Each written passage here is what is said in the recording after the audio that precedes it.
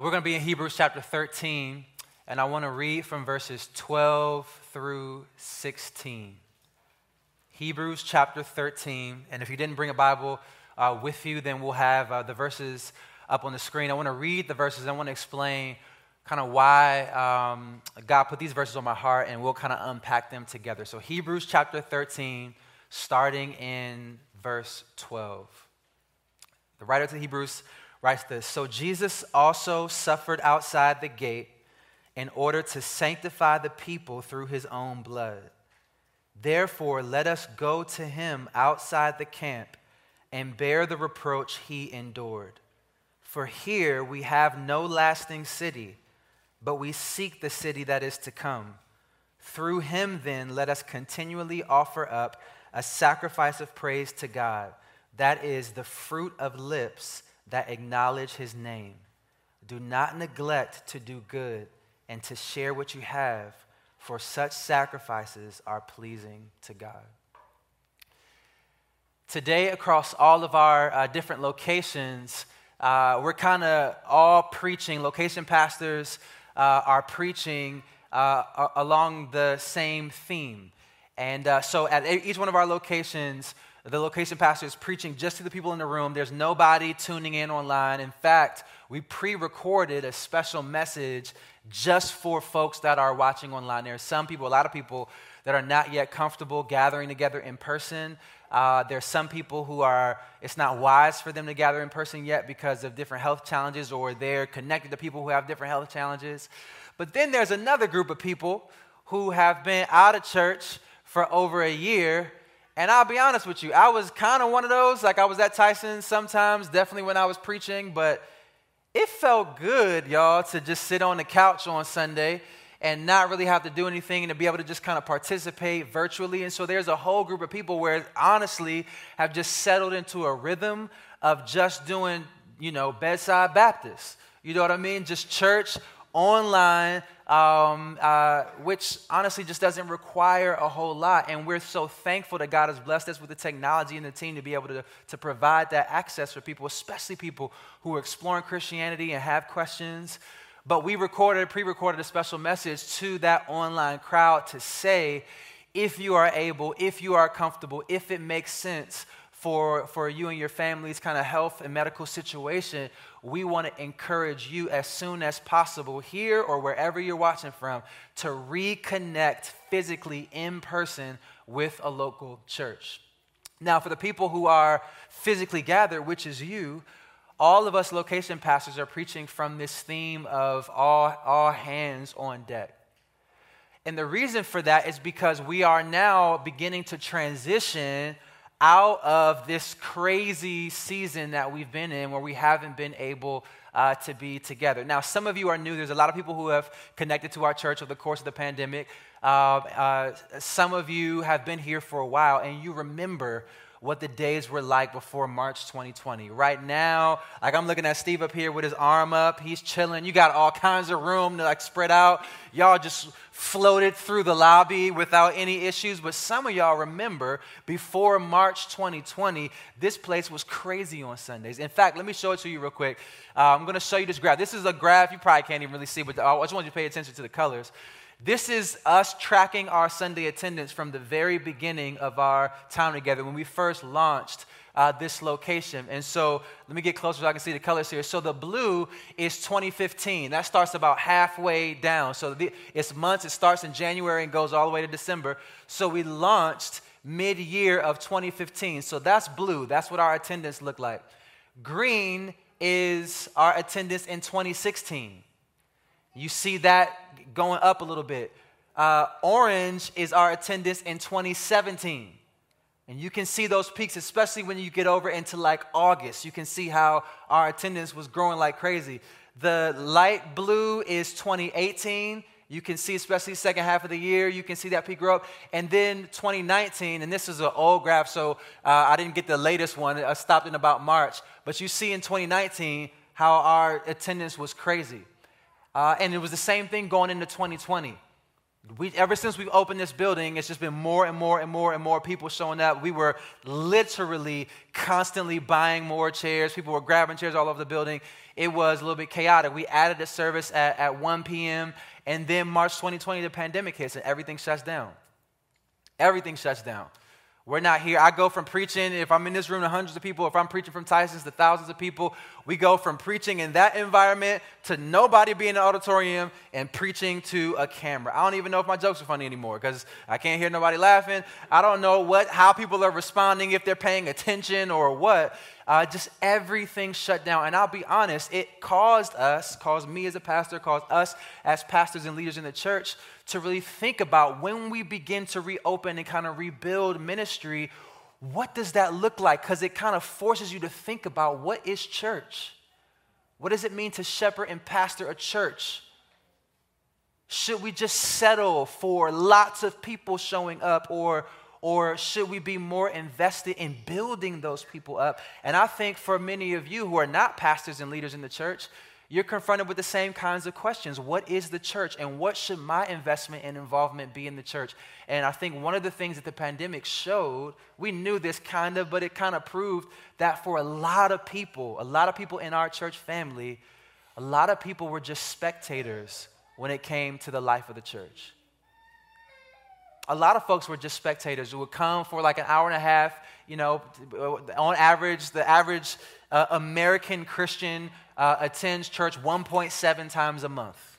I don't know how you do that math, but it's about twice a month.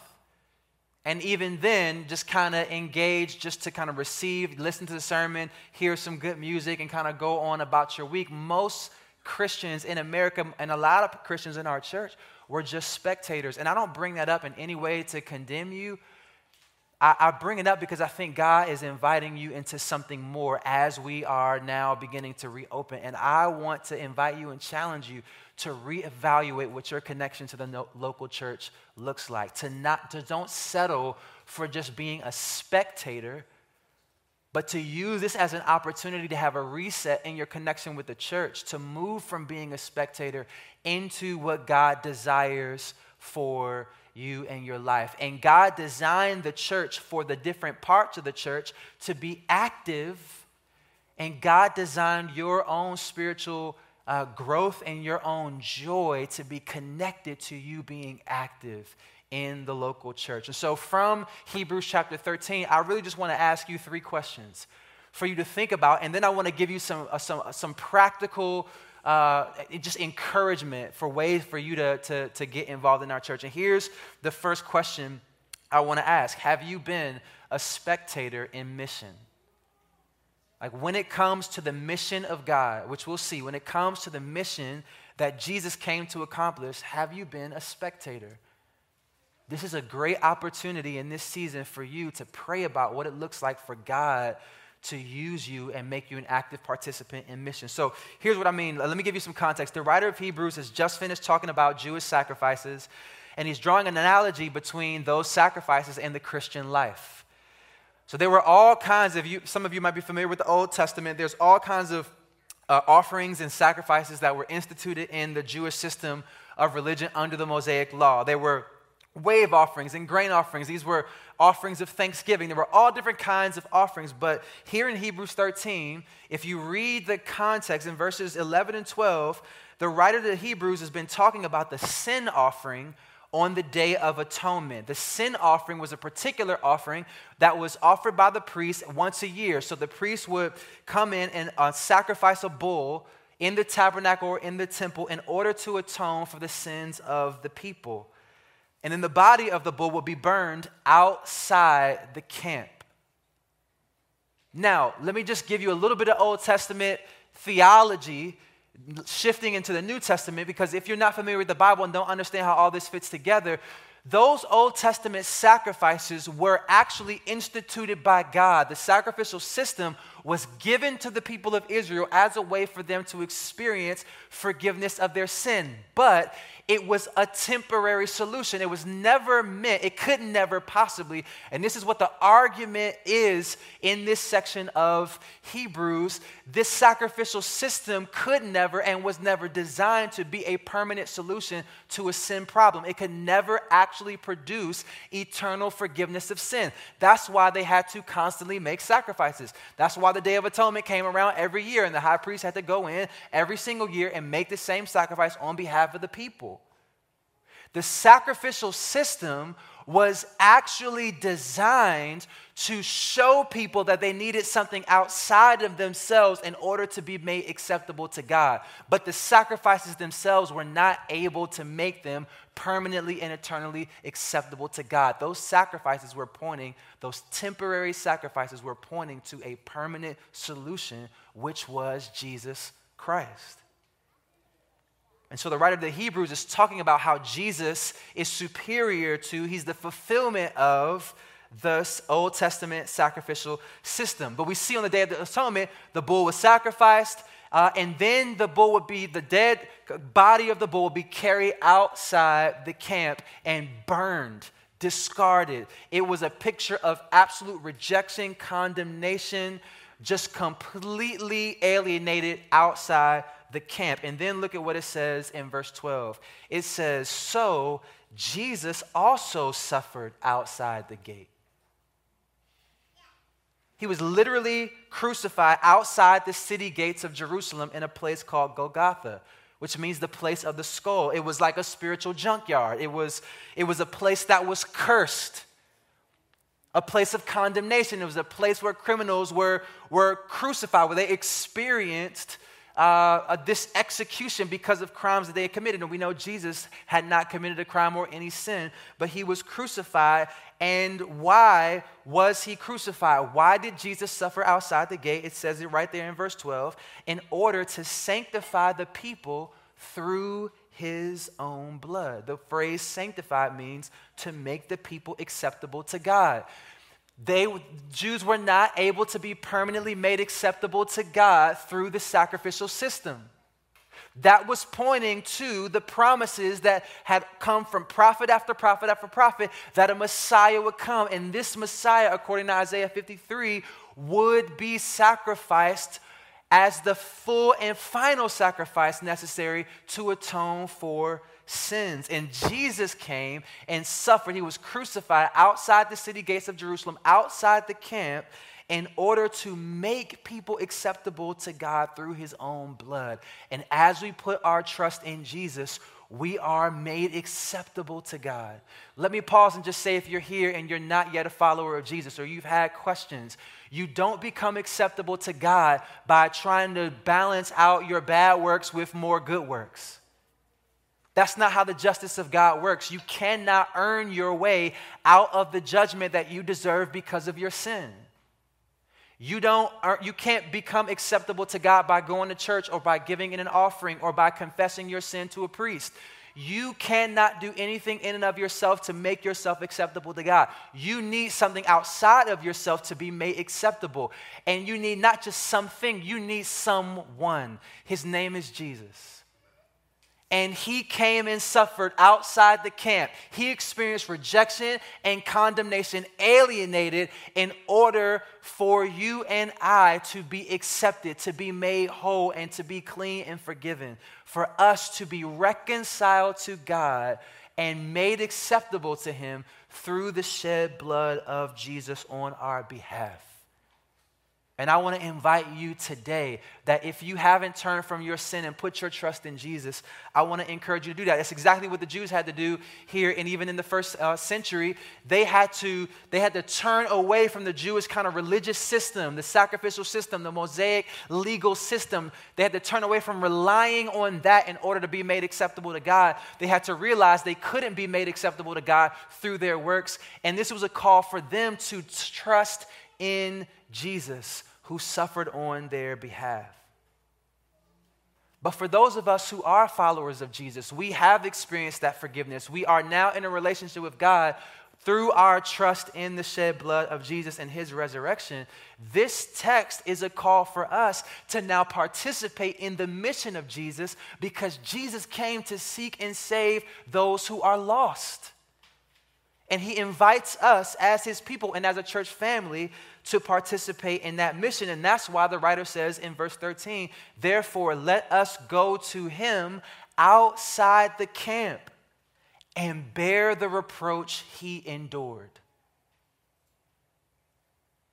Bear the reproach he endured. Bear the embarrassment. Bear the rejection. Suffer like he did. To be a Christian, which automatically puts you in conflict with the culture around you, but then also to go to that culture in order to proclaim the gospel.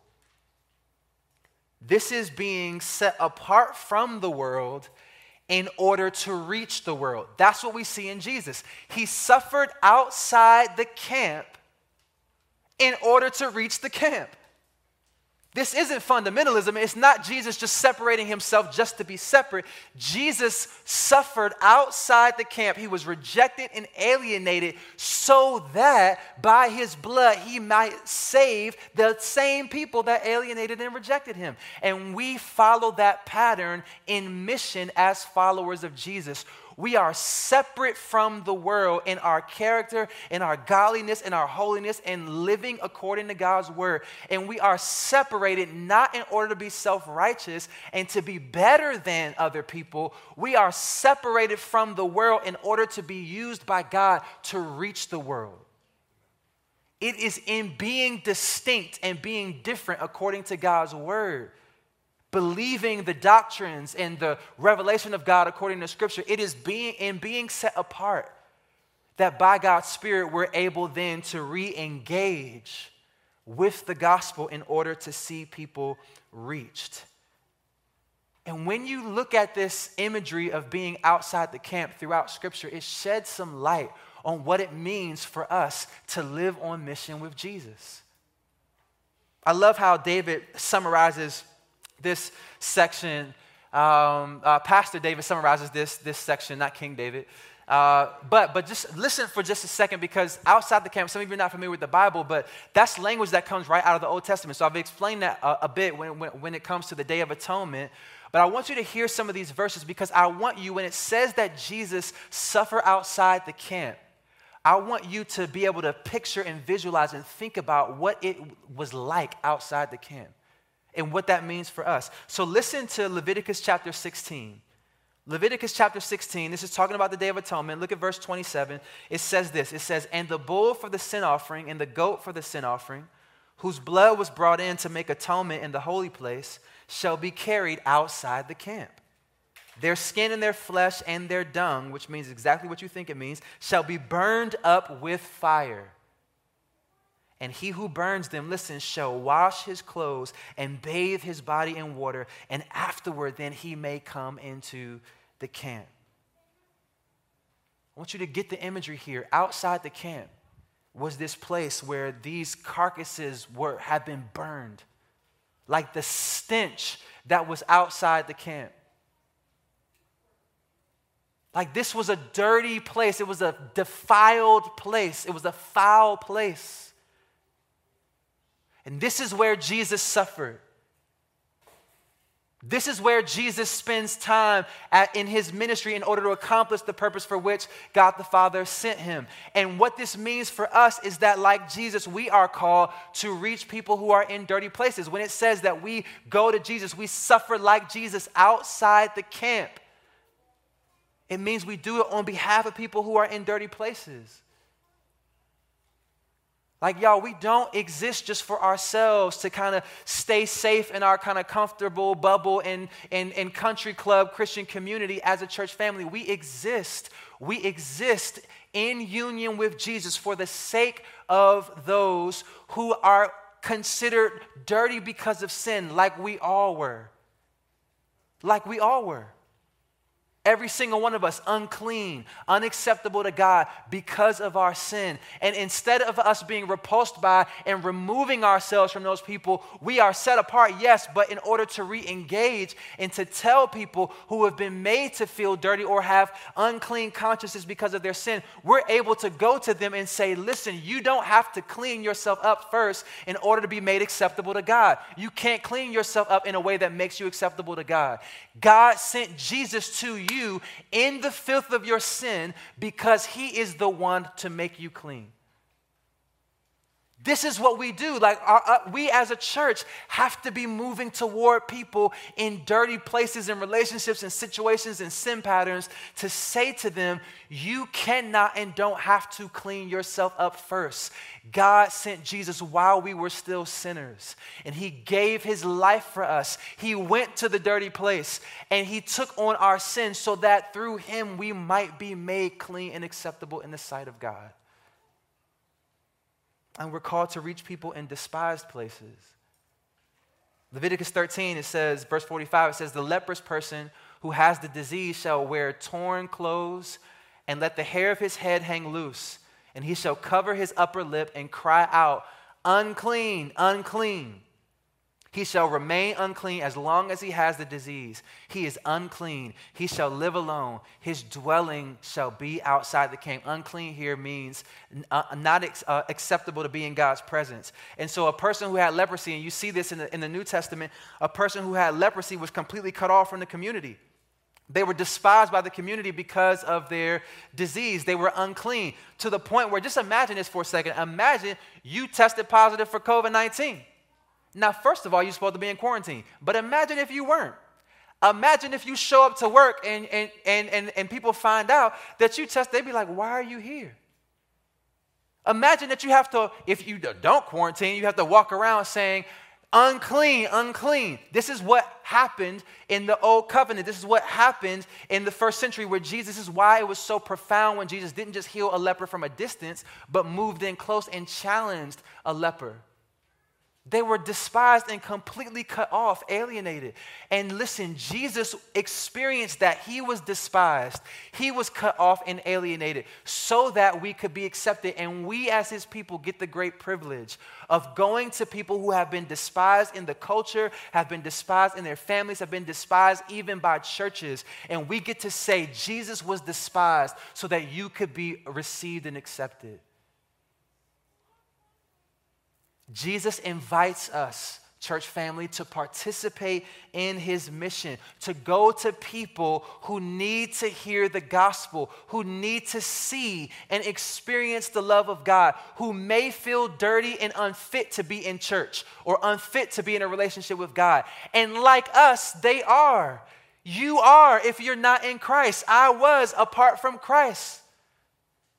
We get to go to people who feel despised. They feel condemned and they feel judged. They feel cut off. And we get to go to them with the grace of God. This is the great privilege, but it costs something. And this is why this imagery is so potent in this section, because it says that we have to, if we want to participate in this mission, we have to be willing to bear the reproach that Jesus endured. Like being a part of the mission of Jesus comes at a cost. Now, there are people all over the world who are suffering for the sake of the mission of God in some pretty incredible ways, just unbelievable ways. Their physical safety is threatened. They're threatened with prison. Their businesses are taken from them. They're suffering in ways that we don't necessarily have to suffer here in the United States. But in order to represent Jesus and to participate in mission with Jesus, it will require us to experience a measure of suffering. All of us. Whether it's to our reputation or to a relationship or just an awkward moment, for us to share the gospel with somebody, to talk about Jesus for us in where we work, in school, for our students who are here, for us to actually represent Jesus and live on mission and to work so that people might get to know Jesus, it requires us to be willing to embrace a measure of suffering. And I use that word embrace intentionally. Because we will never be able to fully participate in mission if we're not willing to embrace a measure of suffering in order to participate in that mission. We know that's true when it comes to moving to some unreached people group. We know there's a measure of sacrifice involved in that in order to leave our family here, in order to sell what we have and move among the poor or be among some group of people who are hostile toward Christianity and in a dangerous area where we could lose our lives. We know that there's a cost to do that, but I'm also talking about the cost of just living on mission where we are. We feel the awkwardness, we feel the alienation, we might experience the rejection. And we have to make a decision. Do we care more about our reputation or their salvation? Are we willing to risk suffering? Are we willing to embrace some measure of difficulty because the people that God brings us into contact with are worth it? Worth it in God's eyes and worth it in our own. And I believe God has given some of you ideas, ways to reach people who are in these different places. There are people that need to hear the gospel who are in prison right now. There are people who are laying in hospitals right now who need to hear the gospel, and their time is short and the urgency is real. There are people who are going through life thinking everything is okay, completely blinded to the reality of God's judgment. And we get the great opportunity to be on mission individually and collectively. And the way that we can be freed up to embrace whatever it costs in order to participate in that is what it says in verse 14. For here we have no lasting city, but we seek the city that is to come. We know that there is life beyond this life. And so any temporary suffering that we experience in this life, awkwardness, rejection, tension in relationships, any temporary suffering that we experience in this life, in an attempt for others to experience eternal life with God will be worth it. Let me ask you, have you been a spectator in mission? I want to invite you in the individual ways that the Lord leads you, or corporately in the different ways that our church is active on mission together here and around the world. I want you to seriously think about and pray about, have you been a spectator, and what does it look like for you to now participate in the mission of God? Here's the second question. Have you been a spectator in worship? Have you been a spectator in worship? Now, for many of us, by default, we have been because we've kind of been just watching online. Now, some of us, we still just try to sing in the apartment. You know, it feels a little awkward when it's just like three of y'all, you and your roommates, or you and your spouse or whatever. And like, I know if I'm singing, my kids literally will be like, Daddy, can you stop? I just rather hear mommy on the screen. You know what I mean? So the medium itself kind of lends itself to kind of being a spectator. But now as we're beginning to reopen, we have an opportunity to reevaluate our participation even in corporate worship. And so think about what he says in verse 15. He says, through him, through Jesus, let us continually offer up a sacrifice of praise to God. A sacrifice of praise to God. Now this isn't a sacrifice, we've already seen this. This is not a sacrifice here to pay God for our sins. Jesus paid the penalty for our sins on the cross. Our sins are forgiven. Our debt is paid through faith in him. This is not a sacrifice to pay God for our sins. This is a sacrifice to praise God for our salvation. It's a sacrifice of praise. And what is this sacrifice of praise? Well, he says it right here in verse 15. He says, offer up a sacrifice of praise to God. That is the fruit of lips that acknowledge his name. What does that sacrifice of praise look like? It's the fruit of lips that acknowledge his name. And you think about that imagery of fruit, is very simple. There's something beneath the surface that produces something above the surface. There's something internal that produces something external. When you have truly encountered the grace of God and you're in a relationship with Jesus and you've been born again and you've experienced his glory, you know who God is. You know his holiness and his justice and his mercy and his goodness and his grace. You know the depths of his love for your sin. You've seen his glory and you've experienced his goodness and his grace, and it has transformed your life. When that happens in your heart, then there's going to be evidence out of your mouth. It's the fruit of lips that acknowledge his name. And it's a lifestyle of praise to God. We're praising God in the car. It's when people point out good things in our life or good things about us, we use that as an opportunity because we want to direct praise to God. We live a life of praise, but it's also what we do when we gather together in corporate worship. This is why we sing. We give God praise. But there's lots of outward expressions of praise throughout the Bible. So let me just give you like a quick little tour of just outward expressions of praise throughout the Bible. Psalm 95 verse 6, it says, "Oh come, let us worship and bow down. Let us kneel before the Lord our Maker." Kneeling is a way of humbly giving praise to God. Psalm 47:1, "Clap your hands, all peoples." Psalm 149 verse 3, "Let them praise his name with dancing, making melody to him with tambourine and lyre." And I know some of us, if you grew up in a more conservative church background, dancing may not have ever been a part of anything that you've seen in corporate worship. But I guarantee you, if you go to some other parts of the world or just even other churches, then dancing is just an expression of praise. It's an expression of praise to God. It is expressing your joy in the Lord, like through your hands and through your feet and through your body. Look at Psalm 63, verses 3 and 4. It says, "Behold, because your steadfast love is better than life, my lips will praise you. So I will bless you as long as I live." And watch this, "In your name I will lift up my hands."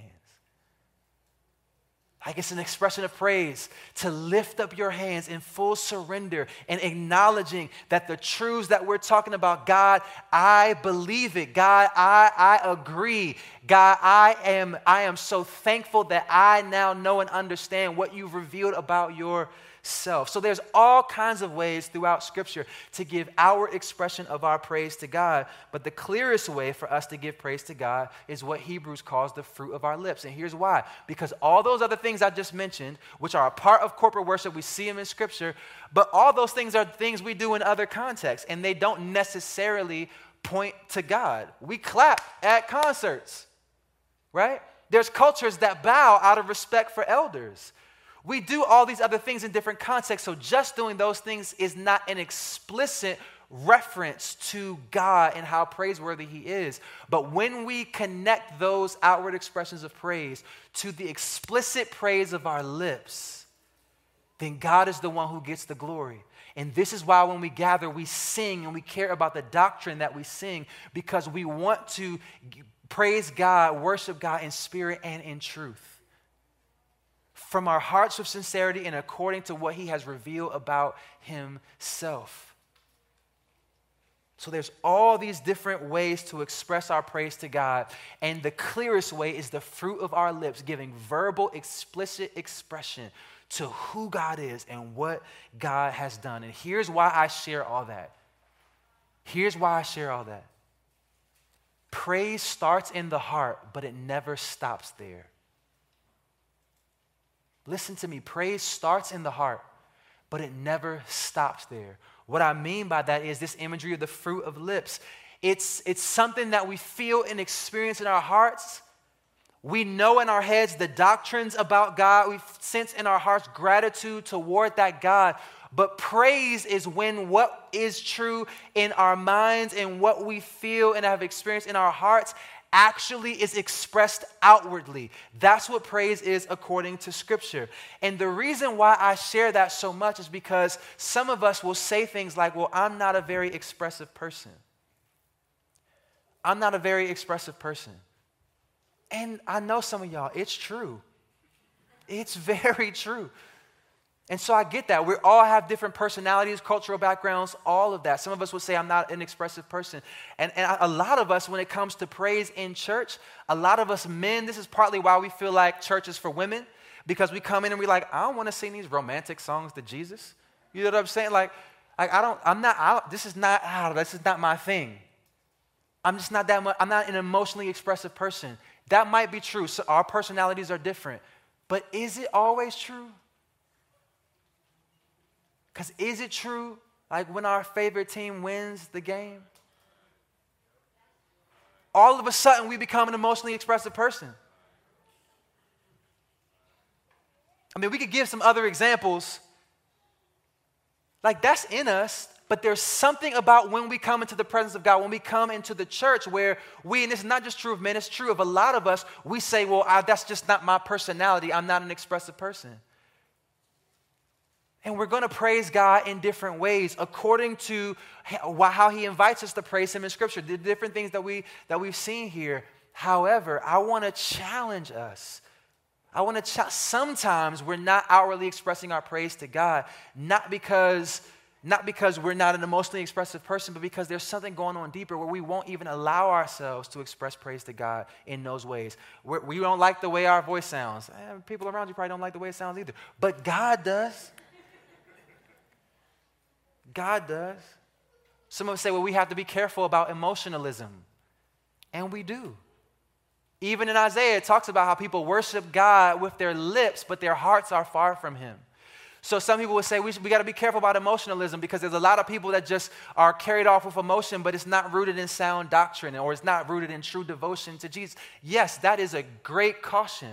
But what about where there is devotion to Jesus and there is sound doctrine? When we study Scripture, sound doctrine, what God has revealed about himself, when that revelation lands on our hearts and our hearts are gripped by the glory and the grace of God, it produces emotion, it produces joy, it produces celebration, it produces gratitude for who God is and what God has done.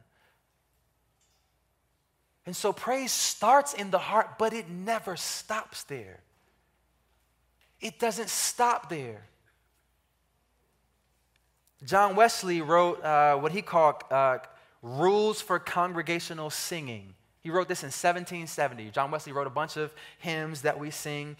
And there was like 6 rules. One of the rules that he wrote, the rule was sing lustily. Now, I know that sounds weird to us now. Back then, lustily just meant passionately. And here's how he explained it.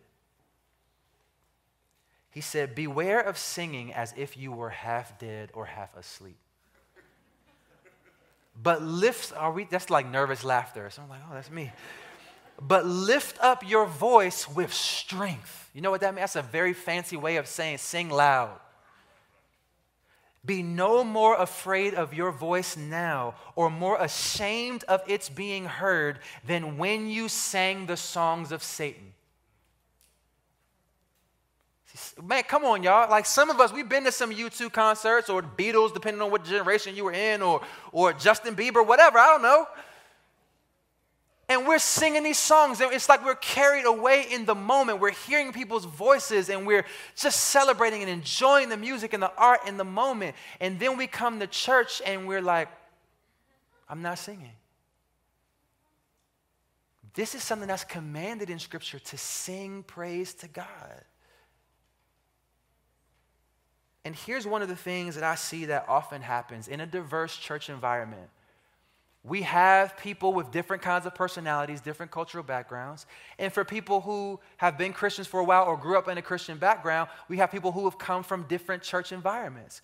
So some people come from a little bit more like reserved environments, and some people come from more expressive environments.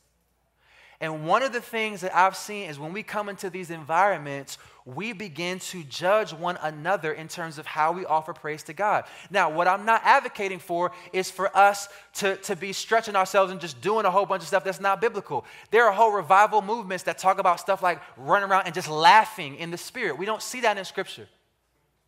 But we do see certain things in Scripture: clapping our hands, giving God a shout of praise, saying hallelujah, singing with loud voices, lifting our hands, kneeling in the presence of God. We do see some things in Scripture. And so we're invited to do, sometimes we're commanded, sometimes we're just invited to do those things in our own way, at our own pace, according to our own personalities. And sometimes what I see is that, and I've seen it in our church, there are some of you that come from more expressive church environments, and you come into an environment like ours, and you look around, and you feel awkward giving God praise in the way that you see in Scripture and that you're comfortable giving Him praise. You feel a little awkward saying amen or hallelujah. You feel a little awkward giving Him a shout of praise. You feel a little awkward clapping. You got to wait for somebody else to start the clap because you don't want to be the first awkward one. You don't know if anybody else, you don't know if your clap is going to turn into applause or you're just going to be by yourself. You know what I'm saying? And so we kind of shrink back. because we kind of feel ashamed when we look around for permission to praise God the way Scripture invites us to praise God. And I just want to say to all of us, we don't have to do that. If you're more expressive in your praise, give God some praise. Sing with your whole heart. Lift up your hands and praise God. And if that's new to you and you're not quite comfortable with that, then here's what I want to say to you. And this may sound a little weird, but it's true. Praising God is an acquired taste. It really is. It's just like foods when you were younger that you didn't really like, and it's like, I don't know, it left an aftertaste. But over time, as you grow and you try it, it's like all of a sudden, like your appetite and your palate changes. Praising God really works the same way. And there's a lot of men that I talk to that never stretch themselves to get beyond the hump of outwardly expressing praise to God, because they never want to push through the initial awkwardness of, if you really think about it, it's a little weird being in church, like singing to somebody invisible and lifting your hands up. Like, if you're not a Christian, if you're outside, it does feel a little weird. But as you are born again and you come into faith in Jesus and you see what God says about himself and about praising him in Scripture, I want to invite you to stretch yourself. Sing a little louder. Think about the lyrics and let them really move your heart. Maybe even stretch yourself from time to time to say, you know what? It looks like these people are really enjoying it. All right. I may not go like all the way up, you know what I mean? But I'm going to give you this, God. I'm going to give you halfway, Lord. I'll start here. You know what I mean? Like, stretch yourself a little bit to give God our expressions of praise, because he deserves it. It is the fruit of lips, and as we see throughout Scripture, other ways to acknowledge who God is, and it encourages brothers and sisters in Christ who might be struggling in their faith on a Sunday, and they see you, and they're reminded, no, God is still worthy of praise. Because I know what Steve and Jen have been through. And they're on the front row giving it. And if they are giving God praise with what they've been through, then, that's a good reminder to me that no matter what I feel, what I'm going through, God, you are still worthy of praise. We give God the fruit of our lips in praise to him with our words, with our singing, accompanied by these other outward expressions of praise. And so let me ask you, have you been a spectator in worship? A spectator in worship where you just kind of sit back and other people are singing and other people are giving him praise, and you're not checked out. You're not, but if you're honest in your own heart, just between you and the Lord, nobody dictating how you do it, but in your heart you might think, I have been a little bit of a spectator, because I don't like this kind of music, or I don't like the kind of songs, or I think God is inviting you, as we reset and we reopen and we begin to rebuild ministry, for you to reevaluate your participation in corporate worship. Here's the last question for you, and we'll land on this. So, have you been a spectator in mission? Have you been a spectator in worship? Have you been a spectator in ministry? In ministry, look at what it says in verse 16. It says, do not neglect to do good and to share what you have, for such sacrifices are pleasing to God. It's talking about ministry. It's talking about God using you to be a blessing to others. That might be financially giving to needs in your community, or just organically with people that you know. You're standing at the grocery store and there's somebody in front of you, you know what I mean, who's on WIC and they don't have enough, and you've been the person who has to put stuff back when they calculate. I've been there before. And you say, do not neglect to do good and share what you have, for such sacrifices are pleasing to God. And you say, hey, I don't want to embarrass you or anything like that, but I love to cover that for you. I know what that's like. I love to cover that for you. It can happen in just informal ways. It can happen in formal ways. This can be lived out in the context of our local church. Not just financially giving to and through our local church, but in using your time and your talent, the spiritual gifts that God has given you, to do good, to share what you have, to help build up the body of Christ, your own local church family. God wants you to contribute, to participate in ministry, and you may feel disqualified. Welcome to the club. I felt disqualified literally this morning preaching. I'm like, God, what in the world? Like, why? Why me? All of us feel that, but God has put something inside of you. And especially if you're a follower of Jesus, he's given you a spiritual gift to use to contribute to the building up of the body of Christ. And so here's what we've done as we prepare to respond to God's word with a song of praise. Here's what we've done. Everybody got this when you walked in. And if you didn't, we got some. You can go to the Welcome Center and get some on your way out.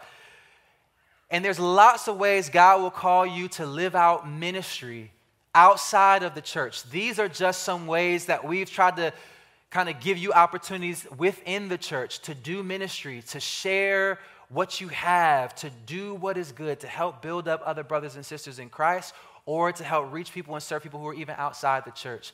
So you can take your phone and the camera on your phone and just hover it over the QR code, and it'll pull up a very simple form, or you can go to this URL. And let me just give you a preview of what that's going to lead you to. It's just a form for you to say, I don't want to be a spectator in ministry. I want to get involved. And it's not even going to ask you how you want to get involved on that form. We're just going to get your name, your email address, your phone number, and we just want to know who you are, and here's why. Because we're going to send you a link. It's going to be an invitation to what we call a serve kind of orientation, where we're going to cast vision about the different ministries in our church. And we want to invite you, equip you, train you to be able to do ministry in the context of our church and out in the community. And you can sign up for that. And if you're not able to make one of those orientations, we'll follow up with you. We'll send you different ways you can plug in to serve, and we will help you. We will guide you and coach you in getting involved in ministry. But let me just give you a preview of some of the things that we want to invite you to be a part of. Our welcome teams. Like as we're reopening and rebuilding and we're getting back to normal and more people, you saw those graphs, if more people are showing up, then in order for us to be able to accommodate all of the children that we have, we would be at 400 kids and students every single Sunday. That's a lot. And so we in order for us to accommodate children and fully reopen our next gen ministries, we need people to serve in that way. We need people to do these different things. So think about welcome teams for a second. The reason why welcome teams are so important is because we want every single person that walks through these doors to feel like we've been waiting for them to show up. We want them to feel like we're excited that they actually showed up. So from the parking lot to the ushers seating people, that's why those smiles behind these masks are so important. We want people you don't know what people have been going through. You don't know the shame that people are feeling. You don't know how they've been hurt by churches or what they've done the weekend before. You don't know. I talk to so many newcomers in our church who visit our church who sit in the parking lot for several weeks. They come to church, they sit in the parking lot, and then say, never mind, and then they leave because they feel shame. They don't feel worthy to even step inside a church. So what happens then when a greeter is at the door who knows nothing about their story or background and smiles and says, hey, I'm so glad that you're here. Oh, you don't know where to go? I'd love to show you where to go. Hey, walk with me. We need people to serve in our welcome teams. We need people to serve in hospitality on Sunday so that our volunteers who serve all day, they got some water, they have some refreshments and snacks to kind of keep them nourished throughout the day. We have a volunteer position, a kitchen manager position. We have a commercial grade kitchen. And to be honest with you, there's so much more God could do through it, not just in our church, but in the community. And I promise you, there's nothing I can do with it. But there's some of you who have the gift of hospitality or you're organizational in your management skills, or you're great with cooking in our hospitality ministry or in the kitchen. You can help with some stuff like that. We need people in our next gen ministries, and we need people with administrative gifts who are not just like me, who are good with theology and good with vision and good for carrying people. But y'all, come on, y'all walk around. I know some of y'all, sometimes y'all walk around, you're like, this place could be more organized. Listen, the reason why you see that is because God's calling you. We need your gifts in the body. Some of you are gifted with organization and management and strategy and execution, and we need those gifts activated in the body. It might be just during the week to come in just to be an administrative volunteer, or it might be to lead administratively, strategically, and organizationally. We need people to serve as group leaders so people are cared for. I can help them grow in their faith and equip them to make disciples. We need folks in digital and creative arts because social media is a mission field. We need folks to have ideas for social media and photography and art. And you'll hear from Ade next week, who in 2 weeks, it'll be his last Sunday. Pastor Ade, who you saw in the baptism video, he'll be transitioning to be the full-time founding and lead pastor of Thirst Church. After over 2 years now of being connected to our church family, we need people to go out and help multiply churches, to say, I'm willing to make a commitment for a year or so to go help get another church established, because it's not just all about McLean Bible Church. We want to make sure that everybody in this region has access to a compelling gospel witness in the context of a local church. So there are all kinds of ways for you to get involved in ministry just in and through our local church. That's not even to mention all the ways God is inviting you to be a blessing to other people outside of the church. And so I want to encourage you, if you feel like you've kind of been a spectator in ministry, I want to encourage you to go sign up on this form. We'll send you some information. We'll invite you to come and spend some time learning about how to actually get active, involved, and contribute to being a blessing to other people. And we would love to be able to coach you in that way. Have you been a spectator? If you have, this time where the whole world now is beginning to kind of reopen and Christians are beginning to regather in churches, it's a great time for a reset. It's a great time for you to reevaluate your participation in your local church, whether that's here or wherever it is. In mission, in worship, in ministry, God designed for your joy to be full and made complete as you pour yourselves out for others and ultimately for His glory. And we invite you to do it. And listen, if you're here and you're not yet a follower of Jesus, this is exactly what Jesus did for you. It's precisely what He did for you. Like God Himself came in human flesh, poured Himself out, gave up His life so that you don't have to face God's judgment, but you could have eternal life with God. And we invite you today to put your trust in Jesus, maybe for the first time, and He will forgive you and completely change and transform your life. We want to respond to God with a song that's a simple prayer, a prayer of just surrender to Him. And so let me pray as the band comes and prepares to lead us in this response. Father, we thank you so much for the work that you've done, not just in our church, but in our lives and in our hearts. We thank you for your goodness. We thank you for your grace. We thank you, God, that you saw us in our sin, and instead of drawing away from us, you drew near to us in the person and the work of Jesus. And God, I pray for any person here who has not yet truly and fully surrendered themselves to you and put their trust, all of their weight on the sacrifice of Jesus on their behalf. God, I pray that you would lead them even now to put their trust in you and make that profession of faith in you. And God, that you would save them. And God, I pray for all of those who are followers of Jesus, all of us. God, I pray that you would help us, Lord God. Help us, motivate us to not be spectators when it comes to your local church. But God, I pray, Father, that you would use us in the context of the local church and from the local church to represent you. And even now, God, as we take this moment to respond to you, God, that we wouldn't be spectators in worship, God, but that we would give you the praise that you are worthy of. We would acknowledge your name, who you are, that we would fully surrender ourselves to you and give our lives and now our voices to you because you've given yourself to us. And we pray all this in Jesus' name.